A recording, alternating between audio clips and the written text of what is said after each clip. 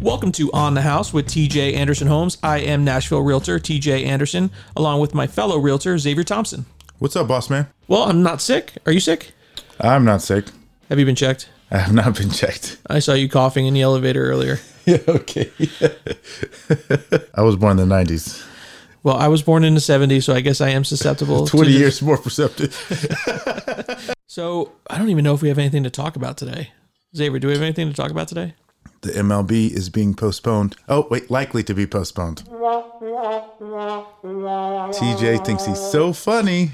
I have to laugh because more concerning than Major League Baseball being canceled is the NHL has suspended the rest of the season for the foreseeable future, which means no more Preds for me, no more Preds for Nashville. So they better get this thing figured out and quick. I see this could be a positive for the Preds.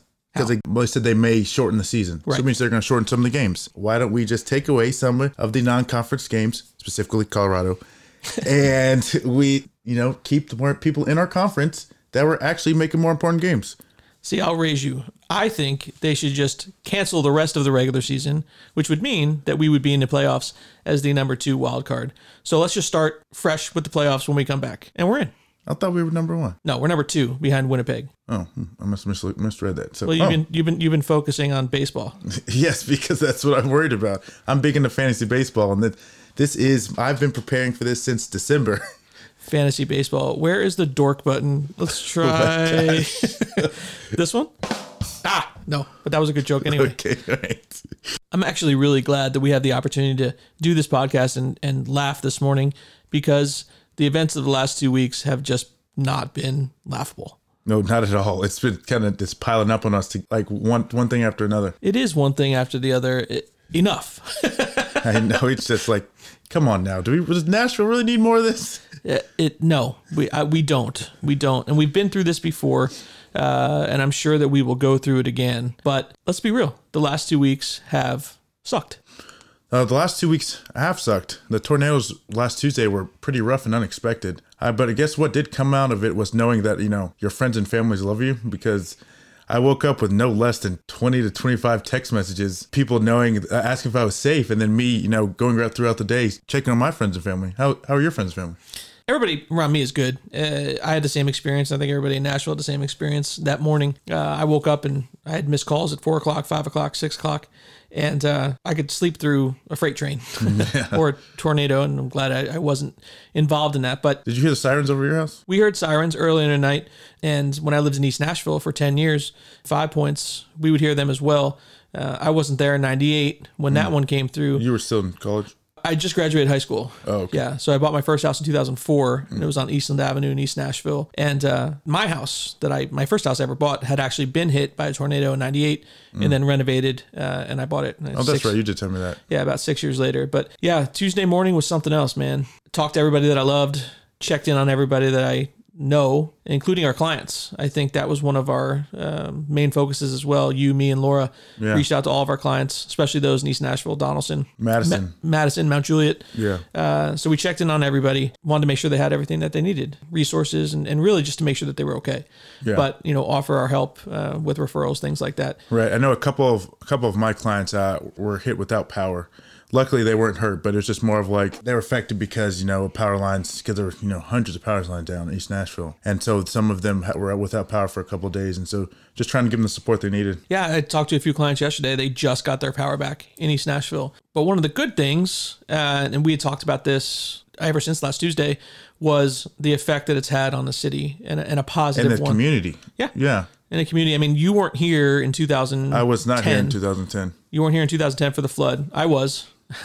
That was something that was totally devastating to the city, but very different than a tornado in the sense that was more of a restoration of the city, whereas this is a rebuild. I think the devastation is totally different, but the response from Nashvillians is the same. The Nashville Strong theme, it's super powerful. I think everybody after the shock just got together and grabbed their tools and went and helped each other. My friends and I grouped together on Sunday, actually, and we went out to North Nashville, and we just kind of walked around to see who we could help. And we were just walking around, and there's actually a family that had to move out, and it was literally just a couple and then their young child who maybe couldn't have been older than 5, and they were literally moving all their stuff into a U-Haul by themselves. And so like probably 6 of us could just probably cut their work time probably 4 hours. And so it was just great just being able to get out there and actually just, help people who may not actually be helped because, they're not in they're not by the big groups. Yeah. North Nashville was, for those of you that haven't been out in the streets and visited up in North Nashville, it's something else. East Nashville got it bad as well. Germantown. It's hard to talk about because so many places got affected and you don't want to leave one place out. You don't want to leave one place out. We love all of the neighborhoods and it's very difficult to talk about because this is not something where you rank it. They got it worse and they got it worse. Yeah. It doesn't matter. They all got it bad. We all have to help all of them. They're all our family, our community. Yeah. So the Nashville Strong theme, we love and we're big supporters of it. I know Xavier was out there in the field helping with his friends. My family and I, we're big, strong supporters of Hands On Nashville. For those of you that don't know Hands On Nashville, they do great work in the community. They have before the tornado, currently, and they will continue to do so long after. If you want to learn about volunteer opportunities with them, go to HON.org. So that's Hands On Nashville, HON.org. We went to Walmart, bought a bunch of donations, went to the community outreach center, outreach center over on Omohundro. Line of cars was down the street. Yeah. And we didn't mind waiting. And then the volunteers that were there flanked both sides of the car. They had it down to a system. They opened up all the doors, took all the bags out, had it organized, and we were flying through. So it really was a great thing to see. What I think was crazy was that how people who lived in Nashville before said this reaction by the community was almost exactly the same as it was in 2010. Or stronger. Yeah, right. So, but what's crazy is that I had no idea until I moved up here in 2014 that the flood had happened because there were other things going on in May 2010 in the U.S. that we were waiting for the BP oil spill to go into the Gulf. Right. And the Times Square bombing attempt had just happened literally like a day before. Nashville was overshadowed. And so it was really just Nashville taking care of themselves because everyone else's concern was elsewhere. Well, I think you nailed the nail on the head because I remember in 2010, we're still in the middle of a recession too. We had the recession we were dealing with, and then Nashville was underwater. There was a strong sense of community here that I don't know the rest of the country got to see. And I think that moment in time is being mimicked now because I remember back then in 2010, we were going to the rest of the country. Hey, what about us? What about us? We're down here. Oh, this is still very similar because, coronavirus and we're still, healing from the tornadoes. Yeah. Well, the tornadoes is still fresh. We haven't even scratched the surface of fixing that. But, back in 2010 with the flood, everybody was going, hey, what about us? Why aren't you talking about us? Nobody was talking about us on the news. I think eventually somebody from CNN came down here. I think it was Anderson Cooper, and he was talking. That's right. He was talking off of McGavick Pike. And we're like, oh, finally, we're getting some acknowledgement. And we didn't want the acknowledgement for woe is us, and we certainly don't want that now. But back then, we were like, hey, we need some help, right? So we eventually got it. But I think that attitude of us taking care of each other and ourselves is now happening again. And I think it's a wonderful thing to see. You want to help us? Great. You don't want to help us? No problem. We got each other's back. Right. Which I think is great for Nashville. Yeah, absolutely. See, yeah, for me, it's like I was still in high school back then. So what did the real estate market look like after the flood? Well, it looked a lot like it did before the flood. Yeah. It was a pretty slow time here. Across the country, it was slow. We rebounded from that shortly after 2010. I think really the market started coming back mid 2011 and then just kind of took off from there. But the immediate aftermath of the flood was, what do we do? But I read some statistics, hard word to say, statistics. I know, yeah, statistics. That's the third or fourth time he's tried to say that word on this podcast, and he has failed every single time. Statistics. You're going to press a button. I'm not saying anything. Do it one more time. I see his hand going towards the button. Statistics. Oh my gosh. One of these days you'll get it right. Okay.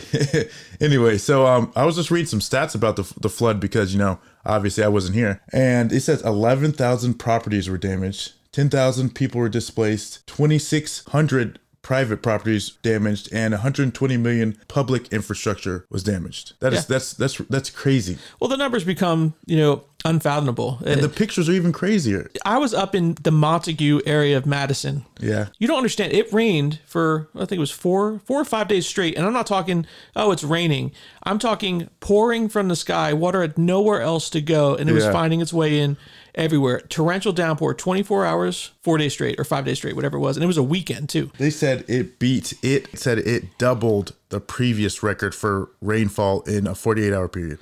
Oh, for sure. And I was trying to say earlier, we went to a friend's house in the Montague neighborhood of Madison, and that was right on the river. Now, Montague is well above the bluffs. Yeah. So we went there. He had a couple classic cars, a couple classic motorcycles. We wanted to get him out of there. We pulled up. It was something out of the Twilight Zone. There was a Victorian house across the street, and they were canoeing out of the bedroom window on the second floor. What? Yes. Our house, okay, was a little higher than that. We could go on a deck and stick our hands in the water. Now, the water had traditionally been, 50 feet down, and there was everything just flowing so by. Crazy. It was the most insane time that I can remember, and now we're dealing with it again. So they said that the Cumberland floods it's considered a flood at 40 feet. And they said it got up to 51.86. Yeah, and I was standing right next to it. 11 feet over what is considered flood. Yeah, so and the first level was lower. So we were on the deck, and we were looking inside, and it had hardwood floors, and you could see the water coming up through the floorboards on the first level. That's like a horror movie. Yeah, it was awful. It was crazy. It was really awful. We learned a lot from it. From a real estate perspective, we just looked at each other and go, what do we do? So what did you guys do? Well, I think a lot of what we're going to do now, and that was coming together like we've talked about and tackling the problem. And back then, it was a matter of making sure that the properties, especially the ones we had under contract, were re-inspected. And we're already dealing with that right now. Every property that's been under contract has to be, they call it reappraisal, but it's not really a reappraisal.